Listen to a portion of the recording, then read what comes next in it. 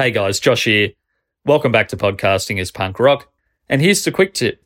If you're going to take a micro SD card out of your recorder, in this case the Rodecaster Pro 2, make sure you put that SD card straight into the larger reader that you're about to use to plug it into the computer. For me, it's a dongle for my MacBook Pro, because I walked to the other room with the micro SD between my fingertips, turned the light switches on in that room, and then dropped it into a bag full of plastic bags.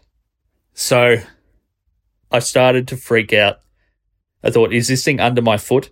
Is it in my slippers that I'm wearing? Am I crushing it? There's 3 or 4 other important recordings on that same card that I hadn't moved across yet from the last 48 hours. I was about to copy them all.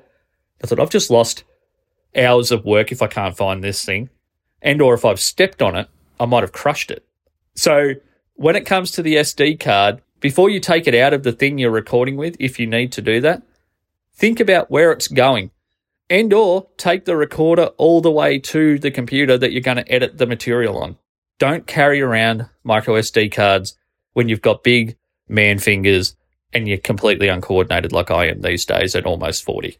Righto, guys, thank you so much once again for the love for Podcasting as Punk Rock, particularly the artwork, which I think I mentioned in the last episode was the thing I was most excited about.